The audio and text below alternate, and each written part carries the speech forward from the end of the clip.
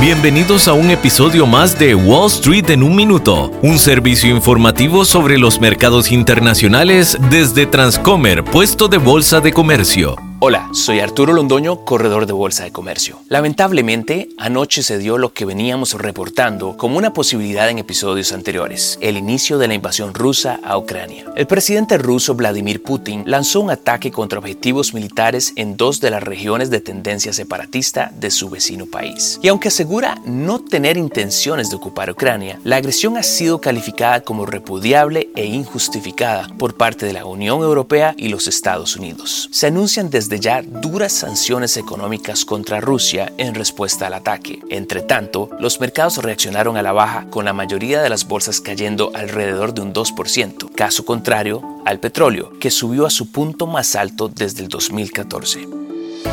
Este episodio de Wall Street en un minuto fue presentado por Transcomer, puesto de bolsa de comercio.